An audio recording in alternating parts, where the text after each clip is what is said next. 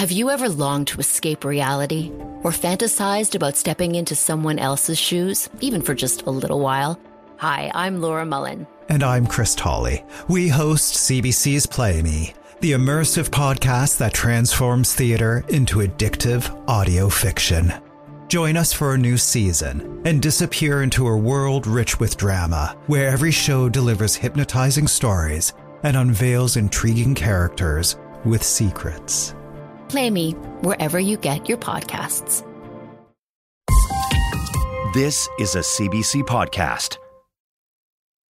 Oh, how the snow has snowed. My window panes a yard of frost. Oh, how the snow has snowed. What is this will to live my most despite this pain in me? And all the ponds lie frozen. My soul is dark. Where do I live? Where do I go? All my hope lies frozen. I am the new Norway from which fair skies have disappeared. Mourn, you February birds. Mourn the evil chill of all. Mourn, you February birds. Mourn my tears and mourn my roses up in the boughs of the juniper tree. Oh, how the snow has snowed. My window panes a yard of frost. Oh, how the snow has snowed. What is this will to live my most with all this pain in me? That's Mark DiSeverio. He stands in a grove on a freezing cold day on the outskirts of Hamilton, Ontario. Beyond that, a field, a busy road, a Tim Hortons, a Big Bear food mart. Driving in these drab suburban environments, you just never know. Perhaps, hidden in that nearby stand of white pines, a poet is declaiming. Welcome to Ideas. I'm Nala Ayed. Mark is a poet. He's also a translator. That poem, Winter Evening, is his rendering of a work written 125 years ago in French. It's called Soir d'hiver. And though Mark is one of the most recent Anglophone interpreters of Soir d'hiver, he's not the most recent. There are others. Ah, how the snow did snow. My window is a garden of frost. Ah, how the snow did snow. How the snow it has snowed. What good is a flicker of life when compared to my woe, What a thing is the spasm of living, with all the woe that I know. The original Soir d'hiver became one of Canada's best-known poems among French speakers. Ah, comme la neige a neigé. Ma vitre est un jardin de givre. Ah, comme la neige a neigé. Qu'est-ce que le spasme de vivre à la douleur que j'ai.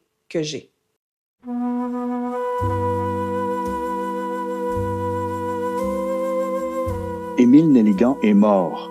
Émile Nelligan is indeed dead. He stopped writing in 1899, but the Montreal poet had a rebellious spirit, and it refused to die. Today, his spirit's will to live its most finds expression in people like Mark DiSeverio, people who feel moved to revive Nelligan, translating his works again in new ways, or as others do, drawing on Nelligan's work to compose an opera, a ballet, a painting. The tale of Émile Nelligan, his poetry, his life, his afterlife, gets picked up now by Ideas producer Tom Howell. I was speaking with a professor in New Brunswick, and she was telling me about this place called Montreal and what it was like there 125 years ago. The battle over what to write, how to write, what literature should look like, how it should be read, and by whom, was really important. This is what she wanted me to understand in order to get the significance of Émile Nelligan's arrival on the scene in 1896. And the key point is, this past is a foreign country, a place where what to write, how it should be read, are for some bizarre reason held to be really important. Can we even imagine such a place today? We must. And so I asked Andrea Sobieski to come and help us do this, because she's known for her ability to teach and do research in comparative Canadian literature at the University of Moncton in New Brunswick. So, Montreal, Quebec, late 1800s, a place where what a person thought about poetry finally mattered. Why was this? Literature became increasingly polarized as the Catholic Church clamped down on the circulation of print culture, especially in the last half of the 19th century when literacy rates were rising. The Catholic Church would have promoted a more patriotic poetry. the 19th century is known as the Century of Nations. So this was a poetry that was meant to inspire individual and collective feelings of belonging to the group, to celebrate historic battles, for example, French victories from the 7 Years' War a century earlier, or it sought to mythologize historical figures, or to evoke the local landscape, snowy scenes, or maple trees. But this local landscape was imbued with patriotic sentiment. And for an example of this sort of thing, a poet named Octave Crémazie was basically Quebec's first national poet. Cue the blazing patriotism.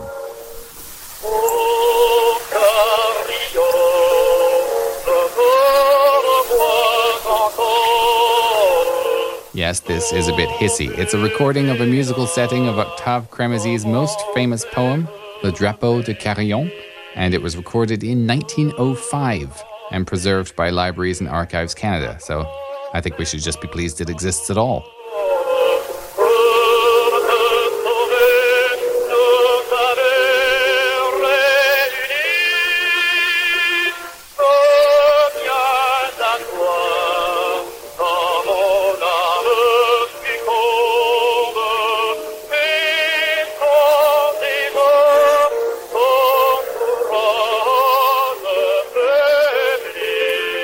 So it's about a flag, the very one that would later morph into Quebec's fleur-de-lys. But back when Crémazie was writing, it was known as the Flag of Carillon, the place, not the luggage. And the character in the song is announcing his plans to die imminently next to this flag.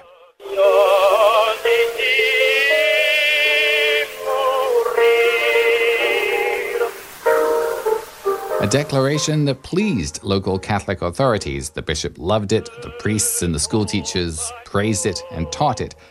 They maybe didn't know much about art, but they knew what they liked. And dying bathed in love for one's country, almost literally wrapping oneself in the flag, this was good stuff.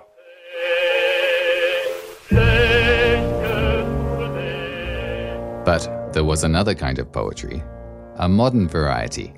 This was the bad stuff. And not just bad, wicked, evil, ruinous to the soul of Quebec.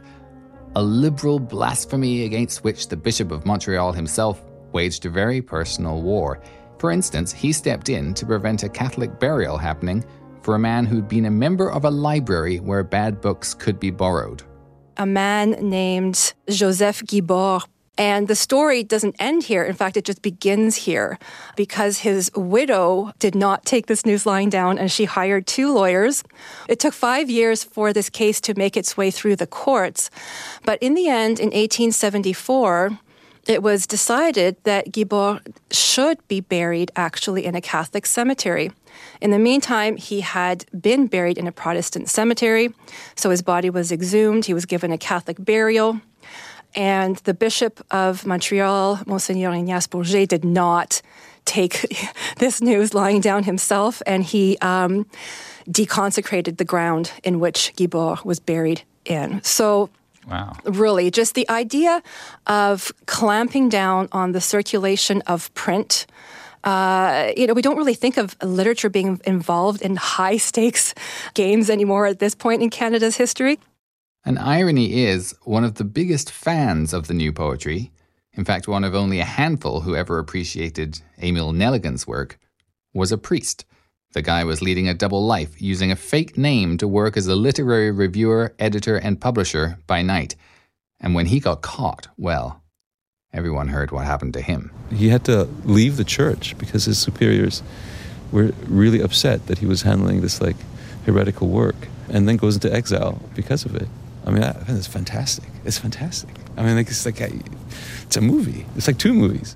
Carmen Starnino talking there. We'll meet him properly later. So this was a time when writing literary verse was pretty cool. And I don't know was there anything you'd like? Not all of them are good to read, for various reasons. Sometimes an explanation is required. This is Ian Allaby, author of Selected Verse of Émile Nelligan, a book of translations of some of Émile Nelligan's best poems. Ian's book came out in 2023, making him, at the time of recording, the most recent published translator of the Enfant Terrible and Poète Maudit, Émile Nelligan. I don't think this is a person that I would like, Yeah, he might be a real somebody who tough to handle. Because he was a nervous wreck sort of thing. And because his style was to be a poet maudit, which is sort of like, in our era, we might say a punk, a punk poet or something like that. And I guess I consider myself not a punk, Émile Nelligan was born on Christmas Eve, 1879. In 1897, he was a good-looking and unruly 17-year-old high school dropout, a long record of truancy behind him, and he showed up in Montreal's poetry scene with a chip on his shoulder and no qualms about saying so. So I hope you're ready to hear some of this filth. Here's Ian reading his translation of one of Émile's early rock and roll numbers. Okay, Villanelle violin. A villanelle is a country dance. In the valley breeze where the moonlight glows, come all ye blonde belles and brown-haired beaux, where the fiddle plays and the woodwind blows, dance the villanelle. Sweet perfumes the fields on you bestow, come kindle your joy in the bonfire's glow. Be merry about it, by leaps and bounds go, dance the villanelle. The old folks are here on an oaken seat, with tears in their eyes they mark every beat, as you brush right past on your joyful feet, dance the villanelle. Go to it gaily, may the moon shine bright, let it paint your brows with its shimmering light. This feast of St. John, dance into the night. Dance the villanelle. I don't want to prejudge anybody else's experience of that poem, but for me, it is a little like listening to raunchy hits from the 1950s. One can be told that it seemed diabolical at the time, but it's very hard to viscerally feel that sense of, oh no, he didn't just do that apparently was once front and center. Now, assuming you weren't too shocked by the villanelle, let's move on to another edgy Émile Nelligan piece. Listener discretion is advised. How about the rondel to his pipe? Okay, I could do that. Okay, should I start now? Yeah, go ahead. All right, this is an example of a Nelligan rondel, and it's called Rondel to My Pipe. I'll put my feet up to the fire, and beer in hand, my finest pipe, we're buddies of the broody type, we'll share a dream, safe from winter's ire.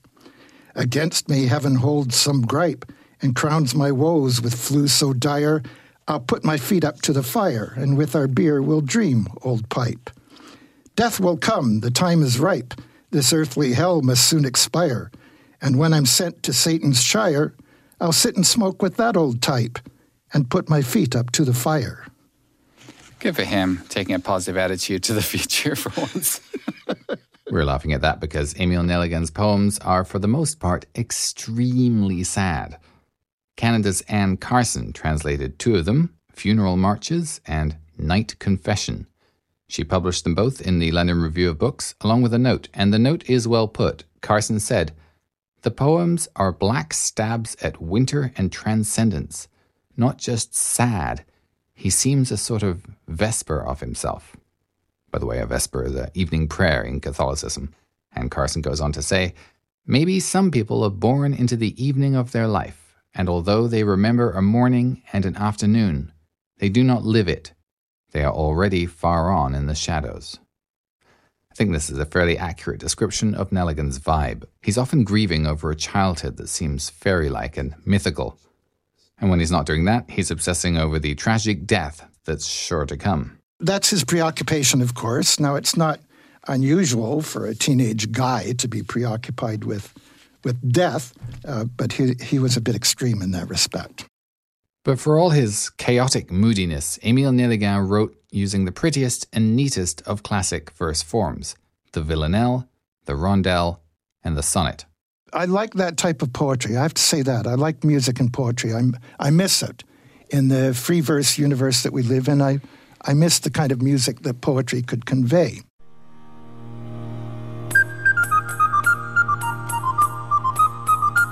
Sweet perfumes the fields on you bestow, come kindle your joy in the bonfire's glow. Be merry about it, by leaps and bounds go, dance the villanelle.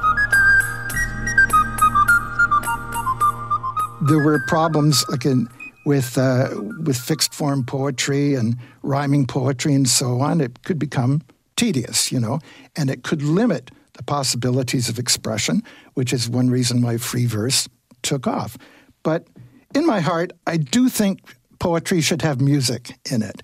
When I encountered Nelligan's poetry, I guess that's what I picked up on. It rhymed and it was musical, and one thing about rhyme and structure is you can see that it involves work on the part of the poet. Whereas free verse, I'm not saying free verse writers don't write and rewrite and work on this word, and I'm not saying they don't put a lot of work into it, but it's not as visible somehow. And it's not as easy for the public to talk about it either. But this type of poetry, it seems to me, should be retained as one of our types of poetry. It should not be forgotten. Émile Nelligan is not well known and is in danger of being forgotten among English-speaking Canadians. However, among French-speaking Canadians, it's very unlikely that he'll be forgotten anytime soon. And that's thanks in large part to a handful of his best poems written in the last year that he was active as a poet. This was 1899, just 3 years after his highly promising arrival on the Montreal scene. Give me Evening in Winter now, seeing as you're already. All right, let me see. There might be something that needs explaining, though. Evening in Winter is Ian Allaby's translation of Soir d'hiver, Émile Nelligan's best-known poem. Norway is the thing. All right, so this poem is called Evening in Winter.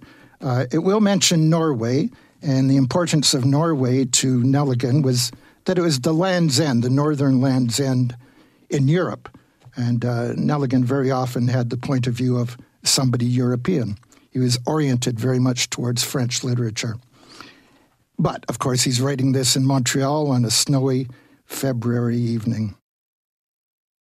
Ah, how the snow did snow.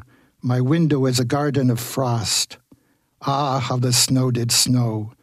What a thing is the spasm of living, with all the pain that I know, that I know. All the ponds lie frozen dead. My soul is dark. Where am I? Where to go? All my hopes lie frozen dead. I am the new Norway, whence the fair skies have fled.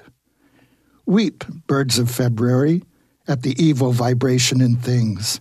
Weep, birds of February, weep for my roses, weep for my tears, on the boughs of the juniper tree. Ah, how the snow did snow. My window is a garden of frost. Ah, how the snow did snow. What a thing is the spasm of living, with all the woe that I know, that I know. I first learned about the poem Soir d'hiver from a YouTuber named Geneviève. Salut tout le monde, c'est Geneviève, votre prof de français. Cette semaine, on a une capsule un peu spéciale. On va regarder le poème le plus connu de ce qui est probablement le plus célèbre poète québécois, Émile Nelligan. As you may have caught there, Geneviève is your French teacher. She's Geneviève Breton, and she makes video capsules teaching Quebec culture and language to anglophones, allophones, and a fair number of francophone Quebecers too. Donc, je m'appelle Geneviève Breton. Je suis la créatrice de ma prof de français, qui est une entreprise qui a pour mission d'aider les immigrants, plus particulièrement les immigrants qui choisissent le Québec, mais les québécophiles ou les francophiles en général, à mieux comprendre les Québécois. For the benefit of those of us still working on our French, let's hear the rest of Geneviève's comments in translation. Pour moi, c'était important d'aborder ce For poème-là. me, it was important to tackle this poem because my impression is it's the most important, most known Québécois poem. Émile Nelligan is without any doubt the best-known Québécois poet, so I felt it was important for my listeners to hear this poem spoken about. I asked Geneviève to read us Soir d'hiver using the actual words that Émile Nelligan wrote. Ah, comme la neige a neigé. Ma vitre est un jardin de givre. Ah, comme la neige a neigé. Qu'est-ce que le spasme de vivre à la douleur que j'ai, que j'ai. Tous les étangs gisent gelés. Mon âme est noire. Où vis-je? Où vais-je? Tous ces espoirs gisent gelés. Je suis la nouvelle Norvège, d'où les blonds ciels s'en sont allés. Pleurez, oiseaux de février, au sinistre frisson des choses. Pleurez, oiseaux de février. Pleurez mes pleurs, pleurez mes roses, aux branches du genévrier. Ah, comme la neige a neigé. Ma vitre est un jardin de givre. Ah, comme la neige a neigé. Qu'est-ce que le spasme de vivre à tout l'ennui que j'ai, que j'ai. She went on to tell me about the sounds in that poem, and I'm going to leave this next bit untranslated because I think it's pretty clear what she's saying. J, z, s, ça glisse. Donc, pour moi ça m'évoque beaucoup la glace. Tous les étangs gisent gelés.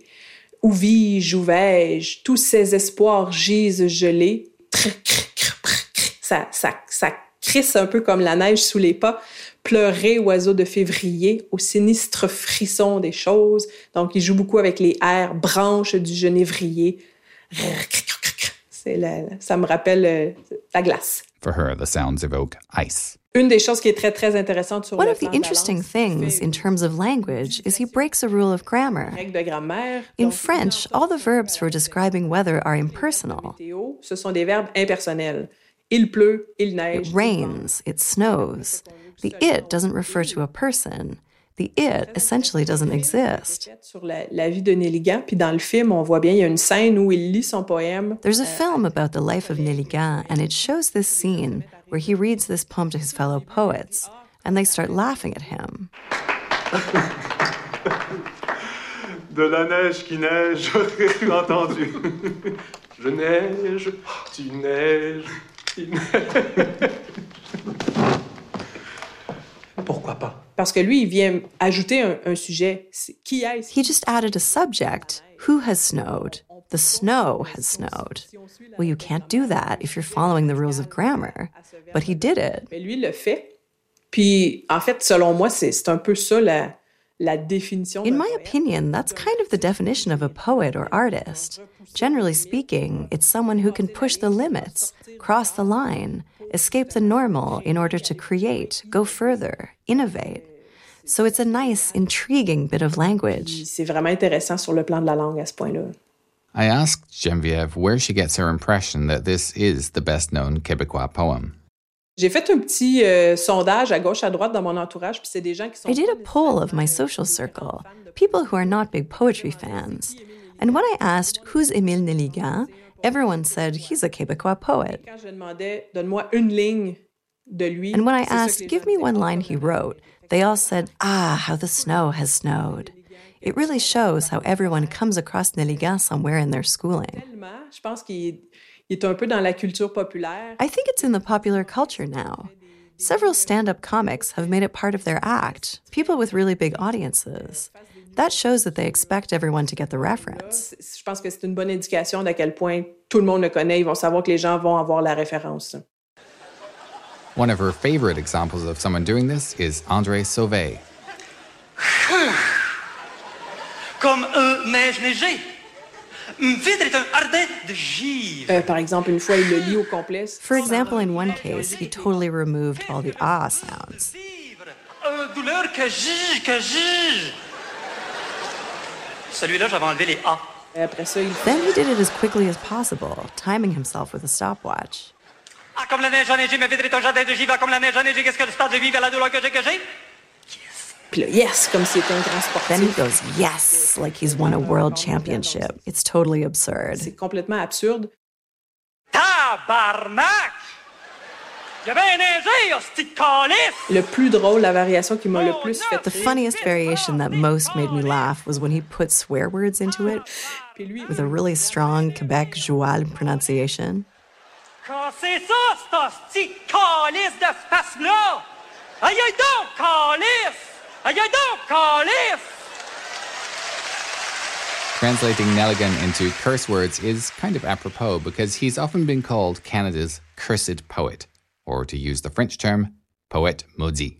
Le poète maudit, c'est une expression qui fait référence un peu à l'artiste incompris qui It's an expression referring to the misunderstood artist, living at the edge of society. Think of all the clichés of poets you've seen in films. Someone flirting with madness, intensely creative, often self-destructive, drinking, abusing drugs.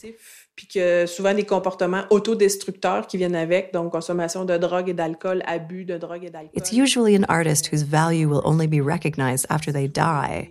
Des artistes qui seront pas reconnus à leur juste valeur. Someone will come across their work and say, wow, this is amazing.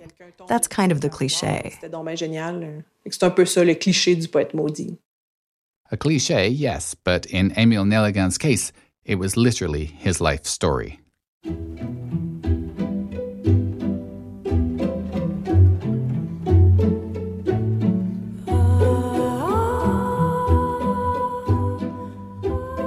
On Ideas, you're listening to The Passion of Émile Nelligan, Canada's saddest poet, by Ideas producer Tom Howell. We're a podcast, and since 1965, we've been a broadcast, heard on CBC Radio 1 in Canada, on U.S. Public Radio, in North America on Sirius XM, in Australia on ABC Radio National, and around the world at cbc.ca/ideas. You can also find us on the CBC Listen app or wherever you get your podcasts. However you listen, I hope you enjoy what you're hearing. You can let us know what you think by writing to ideas@cbc.ca. I'm Nala Ayed. When faced with the complex moral questions the world tends to throw our way, it's easy to feel overwhelmed. My name's Waleed Ali. And I'm Scott Stevens. We're the hosts of The Minefield, an ABC Australia podcast. And each week we try to navigate the moral complexities of modern life in a way that's unexpected, unpredictable, intellectually serious, but more than a little fun. Along the way, we're joined by a range of philosophers and thinkers who promise to help you see the world and the challenges we face in a different light. You can listen to The Minefield wherever you get your podcasts. If we were to randomly pick up a book of Nelligan's poems, we wouldn't necessarily be immediately struck by the newness of his poetry. Andrea Sibaisky of the University of Moncton. He writes about loss, anguish, and solitude. He writes about his state of mind, about his emotional state. And in this way, he reflects exactly what we think that poetry should do and has always done. Many of us sit down to write a poem when we're trying to make sense of difficult emotions or reactions. But in the context of the late 19th century, Nelligan, along with other members of the so-called literary school of Montreal, broke new ground precisely by exploring the inner landscape of the mind. They were going against the grain of more orthodox views of what poetry should look like, should sound like, and what poetry's social role should be. Émile Nelligan wrote poems for 3 years. Then, before his 20th birthday, disaster struck. Émile Nelligan est mort. Émile Nelligan is dead. So begins the preface to his first book of poems. It was published in 1904. The writer of the preface was a priest and a poetry lover. This was a tricky combination at the time, since Quebec's Catholic authorities wanted to stamp out the new literary culture growing in Montreal. And there's a second notable point about that opening line from the preface. While the priest was writing it, Émile Nelligan was not dead. No matter that our friend had not closed his eyes, says the priest, all that we loved in him is gone. The story of Émile Nelligan's life is tragic. A famous Quebec playwright, Michel Tremblay, found the tale operatic. In 1990, Tremblay worked with composer André Gagnon, and they created Nelligan, the opera.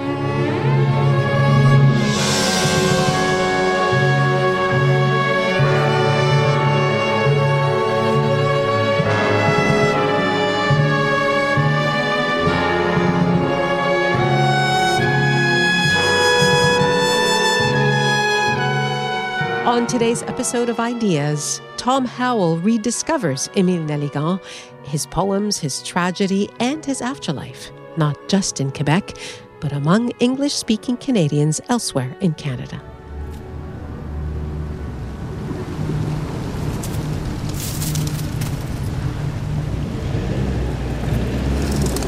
Square Saint Louis is a very pretty spot in the heart of Montreal. It has a fountain, it has beautiful 19th century apartment buildings on 3 sides, big trees everywhere, pigeons, squirrels, lovers, a tiny cappuccino place that's almost never open.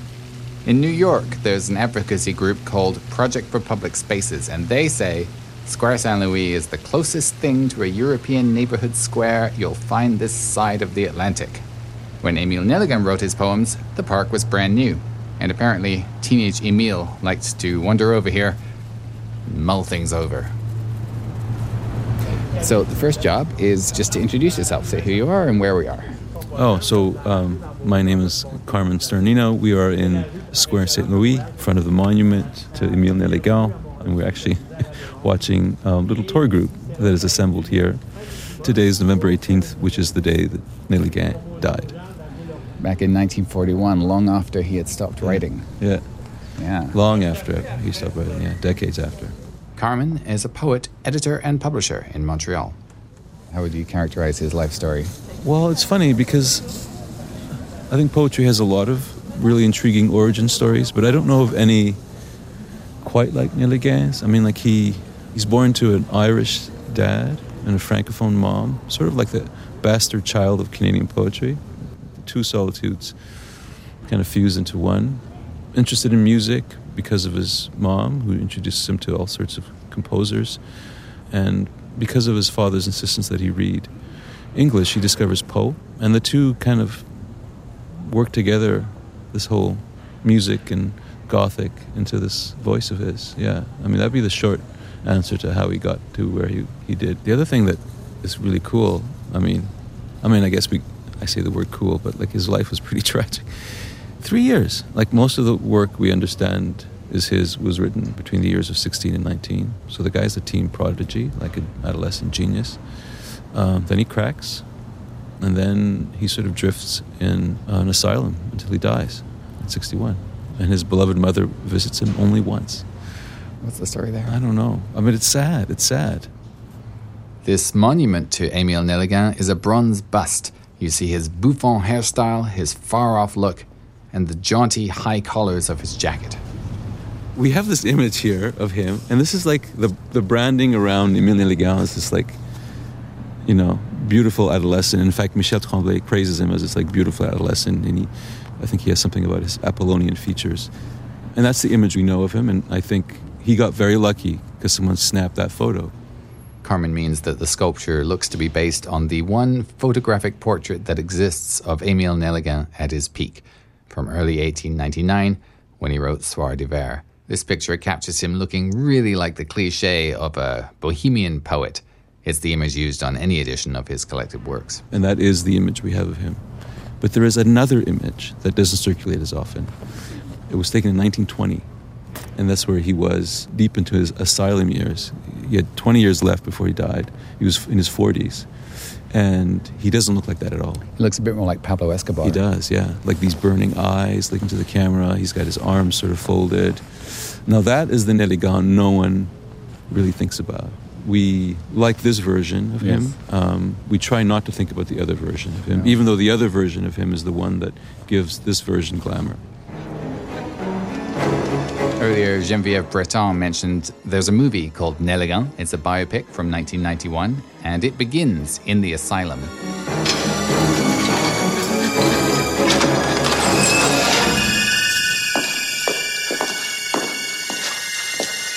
Émile Nelligan. Here is the adult, Nelligan, silent, trapped in shadows, at last fully in the hands of a Catholic institution. And in fact, Nelligan the opera begins pretty much the same way. So when Carmen says, that is the Nelligan no one really thinks about. It's not that no one mentions this part of his life, it's just not really fun to dwell on what he experienced beyond his adolescence. And in fact, that moment a few seconds ago when Carmen catches himself. The other thing that is really cool, I guess I say the word cool, but like his life was pretty tragic. That I really identify with. The tension between finding pleasure in the drama of Émile Nelligan's life and acknowledging the pain. Because once upon a time, Émile Nelligan was a real teenager. In fact, he lived about 120 meters away from where we're standing. And if you walk up Avenue Laval, you can see the window of his bedroom where he spent his sleepless nights feverishly writing dozens and dozens of beautifully over-the-top symbolic poetry about misery. Of course, by the summer of 1899, he may have been up because of the horrific visions and voices that tormented him constantly, oncoming signs of what seems to have been schizophrenia. This is the reason why I was so interested in Marc Di Severio's translation, which we published at VQ Press. Marc's sense of him was that Nelligan was the first one to actually first poet, maybe, certainly North America, to write about, at that time, writing about his neuroses, suicide, suicidal inclinations, depression. Voices, hearing voices. His famous poem, Vaisseau d'Or, is essentially about a shipwreck. The ship is, in fact, is like his sense of self, his happiness. Ship of gold. She was a massive ship, hewn in heavy gold, with masts that fingered heaven on seas unknown. Under redundant sun, with scattered hair, was proud, outspread Venus, bare. But then one night she hit the huge reef in waters where the siren sings, and this ghastly shipwreck tilted its keel to the depths of the chasm, that immutable tomb. She was a ship of gold, but her diaphanous flanks showed treasures over which the blasphemous sailors' spite and nausea and madness clashed. So, what has survived this flash of storm? What about my heart? Abandoned ship? Oh, still it sinks, deep in dream's abyss. Yeah, he had it going on. But it just all slid away, It's sad. He got diagnosed with schizophrenia when he was 19, and I got diagnosed with bipolar disorder when I was 19. We have a lot in common. That's why I wanted to one of the reasons I wanted to translate him. I felt akin to him, Quick editorial note here. When I met up with Mark, he'd been going through a difficult patch in his own mental health, and it didn't make sense to take on the stress of a radio interview. But he was able to read out loud from his book, which is called Ship of Gold, The Essential Poems of Émile Nelligan. Carmen Starnino was his editor. Mark is someone who I feel sees Nelligan as a kindred spirit, because his own art and need to write poetry has kind of cost him too, a little bit, I feel. But also oddly kept him alive, maybe. I think that's how he would see it too. I mean, we've had conversations about this. Yeah, I think on some level, for me, I've always been drawn to the Plaths and the Hughes and the... meaning? Can you just... Yeah, meaning people whose drive to write poetry comes out of a need to sort of harness energies and forces that can't be harnessed otherwise. It's a way of tapping into a kind of mythic, scriptural sense of what language is. I've always seen that as a kind of high water mark. I'm not sure I've ever achieved it, but certainly maybe to the relief of your wife and family, you've never achieved it. Maybe, but there is a cost to any kind of decision to pursue an art. There is a kind of selfishness to it, a need to separate yourself from others, and a need to pursue it even in the face of financial loss, career loss, societal loss. There's certainly better things to do than spend your time writing sonnets, or book-length poems on winter or whatever it is. On some level, there is something deeply absurd about this need of ours to write poems. I think Nelligan redeems it a little bit.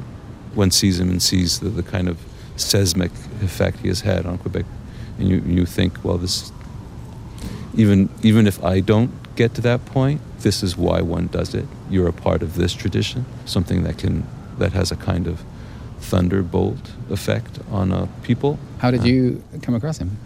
I think the same way a lot of people do, which is in a used bookstore. Yeah, it was unlike anything I had read. Nelligan obviously appealed to me because of that doomed sensibility. I have to say, now that I've read more of him, the work is extraordinary in French. It's a little uneven and extremely hard to translate into English. In French, there's something ecstatic, something sort of incantatory. Once you carry it over into English, it feels hyperbolic, super saturated. Sometimes it can be hard to see what the value is. Could just be an overwrought teenager. It could, yeah. And some of the work it's just really overwrought.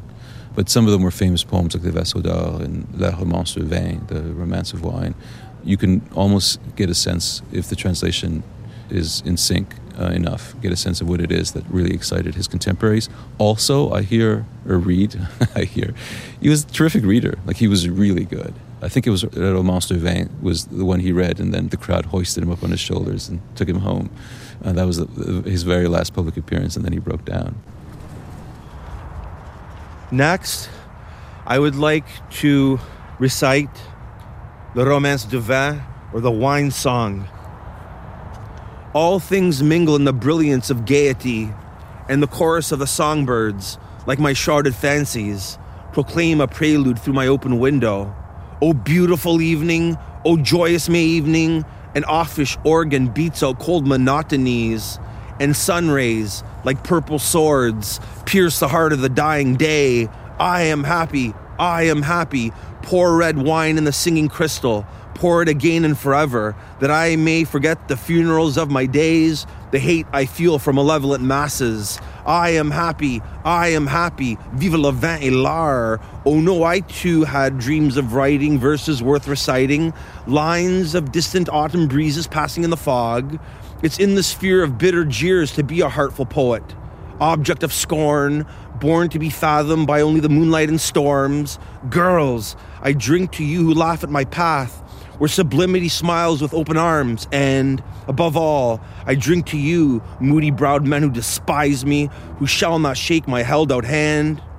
While the gloryful heavens are flooded with stars, while the psalm now resounds for the spring's next revival, I have not cried for the dying of day, and I grope forth through my gloomy youth. I am happy, hooray for these nights in May, and I am madly happy sans the drunkenness. Could it be that I'm happy with living? Is my heart finally healed from loving? I am happy, The clocks now strike, wind smells of night, and while wine flows in the ray-flinging waves, I am happy, so happy with my booming belly laughs, so happy I fear I will cry. Ça faisait partie du plaisir de lire ces poèmes-là dans la solitude, de baigner sans doute dans cette mélancolie. This is Pascal Brissette, a prof at McGill. He just said part of the pleasure of reading Émile Nelligan is to do so in solitude and just bathe in the melancholy of it. Le vaisseau d'or, Émile Nelligan. Ce fut un grand vaisseau taillé dans l'or massif. Ses mâts touchaient l'azur sur des mers inconnues. La cyprine d'amour, cheveux épars, chair nue, s'étalait à sa proue, au soleil excessif. Mais il vint une nuit frapper le grand écueil. Excuse me, French. Pascal is the author of a scholarly work, Nelligan in All His States. He discovered Nelligan at the right time, while he was still an adolescent himself. Ah, mon Dieu. Émile Nelligan a été très important pour l'adolescent ténébreux. Very important writer for a moody adolescent. Un peu maudit à sa façon que j'étais. A bit accursed as I was. C'était des poèmes qu'on lisait pour soi. Cela étant dit, rapidement, ce sont des poèmes également qui incitent à écrire. Poems that you read for yourself, and soon poems that get you writing. Alors oui, j'ai commis quelques poèmes à la Nelligan que j'offrais bien sûr à mes jeunes compagnes. I committed several poems in the Nelligan style, and I certainly showed these to my young fellows. Alors, donc la solitude était brisée par le partage, le partage des jeunes gens, oui. The solitude's kind of broken by sharing it with other young people, and Émile Nelligan did that too. He was a mopey teenager up in his room, but he also made friends and took part in public poetry readings. He even won a few loyal fans who really got him. A young, liberal literary insurgency getting their hands on books from revolutionary France, the works of Victor Hugo and Baudelaire, exactly the people that the Bishop of Montreal had sworn to stop Canadians from reading. C'est toute une jeunesse, c'est pas seulement Nelligan, c'est toute une jeunesse qui... We're going to need a better translator for this part. Qui idolâtrait la France. It was all the youth, not just Nelligan. All these youth who idolized France from afar and had only one goal, to leave for France, to spend months at least, or years. Young people who read books, who truly wanted to find themselves and reconnect with French culture. Des jeunes gens qui voulaient véritablement donc se reconnecter avec la culture française. Nelligan's style of writing, very symbolic, not too concerned with whether everything makes literal sense. This was following the example of a group of Parisian writers from the recent decades. Baudelaire, Arthur Rimbaud being one of the original poets maudits. His elder colleague Paul Verlaine had recently coined the term to praise Rimbaud and a few others. He was doing it to contrast them with the types of writers who go about with society's blessing. Anyway, as Ian Allaby tells me, Émile was, to a certain extent, imitating his French poetry heroes. There's a story of a Parisian critic who I guess had come over here, or must have been in Montreal. And what's the story there? Demarche, his breakdown in 1899 is often portrayed as stemming from a bad review he got in Monde Illustré from a critic who went by the name of Demarchi. Now, there's not much known about Demarchi, and it has even been claimed that it was a nom de plume of somebody else, somebody who might even have known Nelligan. But all of that speculation, like around Nelligan, there's a lot of speculation. We think this guy was French? French? From Paris. French from Paris, that's right, which would be one of the things that would wound Nelligan deeply, because his great ambition was to produce a book of poetry in Paris. That was what he was focused on, really, for much of his poetic existence. Demarchi thought, or at least wrote, that Nelligan was a mediocre poet. Nelligan belonged to a club which was called Literary Club of Montreal. And they had open sessions. The public was invited. That was where Nelligan, for at least half a dozen times, presented his poetry. And each time, as far as I know, Demarchi gave him a poor review. But anyway, it so happens that in March of 1899, one of Demarchi's bad reviews of Nelligan seemed to cut more deeply than ever and sent Nelligan into a tailspin. And for the subsequent summer, Nelligan's psychological condition deteriorated. And by August, Nelligan was in an asylum. Was Demarchi right? Was he a mediocre poet? No, time has proven that Nelligan was not mediocre. Demarchi's point was that Nelligan borrowed from here and there. I say he was a teenager, basically. Of course he's borrowing. But that doesn't ruin the poetry at all, you know. Blaming Émile's mental health breakdown on a snobby, dismissive Parisian critic adds human drama and meaning. It makes it a more satisfying story for why Canada was robbed of the great poems Nelligan might have gone on to write in adulthood. Alors, le méchant qui va interner, qui va être la cause de cette folie ou de cet internement, donc va changer. This is Pascal Brissette saying that the bad guy, or the force driving Émile into madness, then locking him away for the rest of his life, this varies with who's telling the story. On raconte à nouveau son histoire, mais on la raconte un peu différemment, en faisant jouer le rôle du méchant à celui-ci, à celui-là. Donc on peut lire l'idéologie dominante d'une époque à travers la manière dont elle a parlé de Nelligan. Essentially, you can read the dominant ideology of a time period by looking at how they were telling Nelligan's story and blaming this person or that person for his downfall. And interestingly, Michel Tremblay's opera plot and the movie about Émile Nelligan both came out in 1991, right after the collapse of the Meech Lake Accord, very much in the build-up to the second referendum on Quebec independence. And in both plots, they pin the blame pretty squarely on Émile's English-speaking dad. Okay, go on. Show me what a man you are. Fight back. Don't you just stand there. Fight me back. Arrête, David. Je t'en supplie, arrête. Touch me. Don't you ever touch me. Émile! Le premier personnage dans la vie de Nelligan qui va jouer le rôle du The first méchant, person in Nelligan's life who will play the role of bad guy, who's going to imprison him, who's going to sign that document committing him, it's the father, the Anglophone father. He's leaving. Not me. Well, you come back when you found yourself a job as a latrine cleaner, a rubbish collector, a coal man, anything. Don't come back into this house until you found yourself a job. Old Mr. Nelligan finally loses his patience and he gets Émile locked up in the Saint-Benoît asylum, run by the Brothers of Charity. Ce qu'on voit essentiellement, c'est un père anglophone appuyé sur le pouvoir de l'Église. What you see, really, is the Anglophone father using the power of the church to put him away because Émile disturbs him. Le rôle du méchant dans l'histoire de Nelligan, il est d'abord joué par un anglo, donc c'est... Ouais. We are the bad guys. Yeah, you are the bad guys. Again, you... In the myth of Émile Nelligan, the poet becomes a symbol and a martyr. He's not just someone who sacrificed everything for his art. He's somebody who was sacrificed. Quand on parle de Nelligan, quand on parle même de son drame... When talking about Nelligan, his story, and those who locked him up, you're also talking about Quebec's rise and the sacrifice that was needed to rise into modernity in literature. Accède à la modernité en littérature.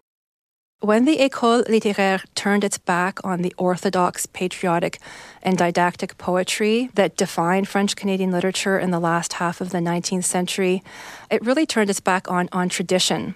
We're back to Andrea Sobiesky and what she was trying to tell me about literature mattering. The École littéraire, in my view, anticipates the arrival onto the scene of the artistic movement of the 1940s known as les automatistes, the automatists, who published a famous manifesto in 1948 known as the Refus global, translated into English as the global refusal.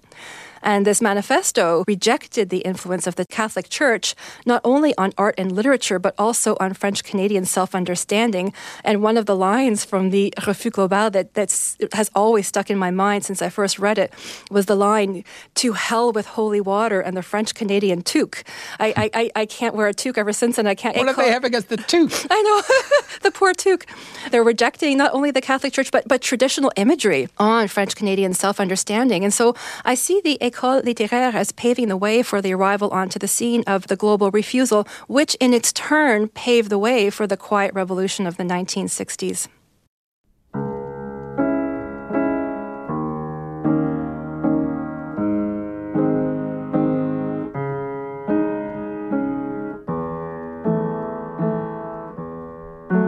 Today, Émile Nelligan's story could be symbolic of something else. I mean, this is supposedly one of Canada's quote-unquote most famous poets, and in my social circle anyway, almost no one seems to have heard of him. I mean, I think he should be known from coast to coast. I think one of the reasons he's not known is the Two Solitudes issue. But there's a lot of French-Canadian stuff that is just not known in English Canada. Mm-hmm. But English Canada, at that time, very much oriented towards London, now very much oriented towards LA or New York.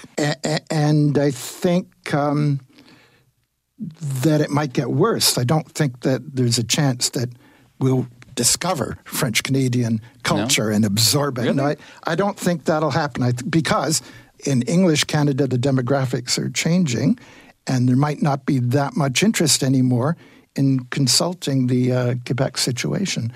So personally, I'm not optimistic. It would be great if we found a new love for Quebec. Maybe they have to threaten to separate again. Well, yeah.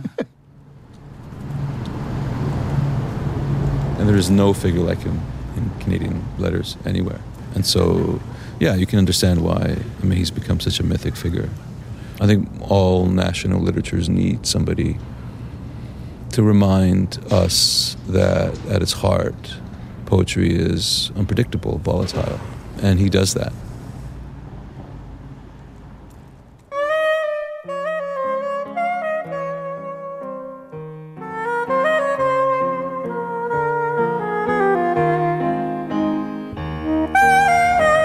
I'd like one more, and then I'm done. I know you're getting probably a little... My fingers are getting cold. Oh, is that... Okay. I'm gonna do a quick one, okay? Yeah. Glooms. My spirit's sorrow slings her lengthy veils. The cawing of the crows is latent now. I dream that golden ship with all its sails, sunk in starry seas were forever spent. Oh, when will I, like a crucifix, push out between my fingers the old and dear peace, whose voice and song I never hear rise upon this groaning life of doubt. I would like one lengthy dream for my whole soul under a cypress tree to lie in a corner grave, my beautiful childhood tomb, but I can't. I feel cheerless arms that loom. They raise me to the real, whose torches fumes embrace in the dead of night my freakish glooms. Thanks, pal. That's fantastic.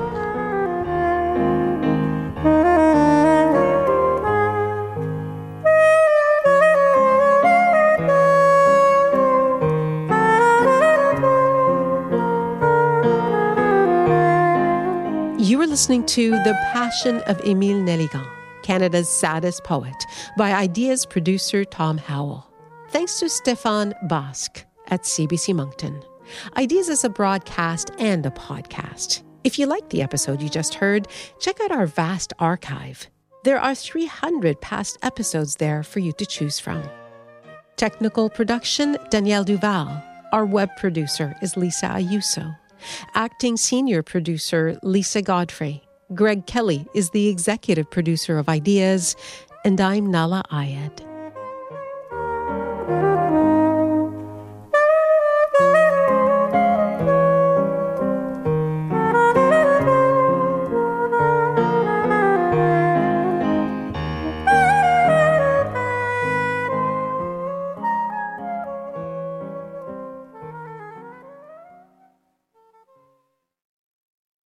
For more CBC podcasts, go to cbc.ca/podcasts.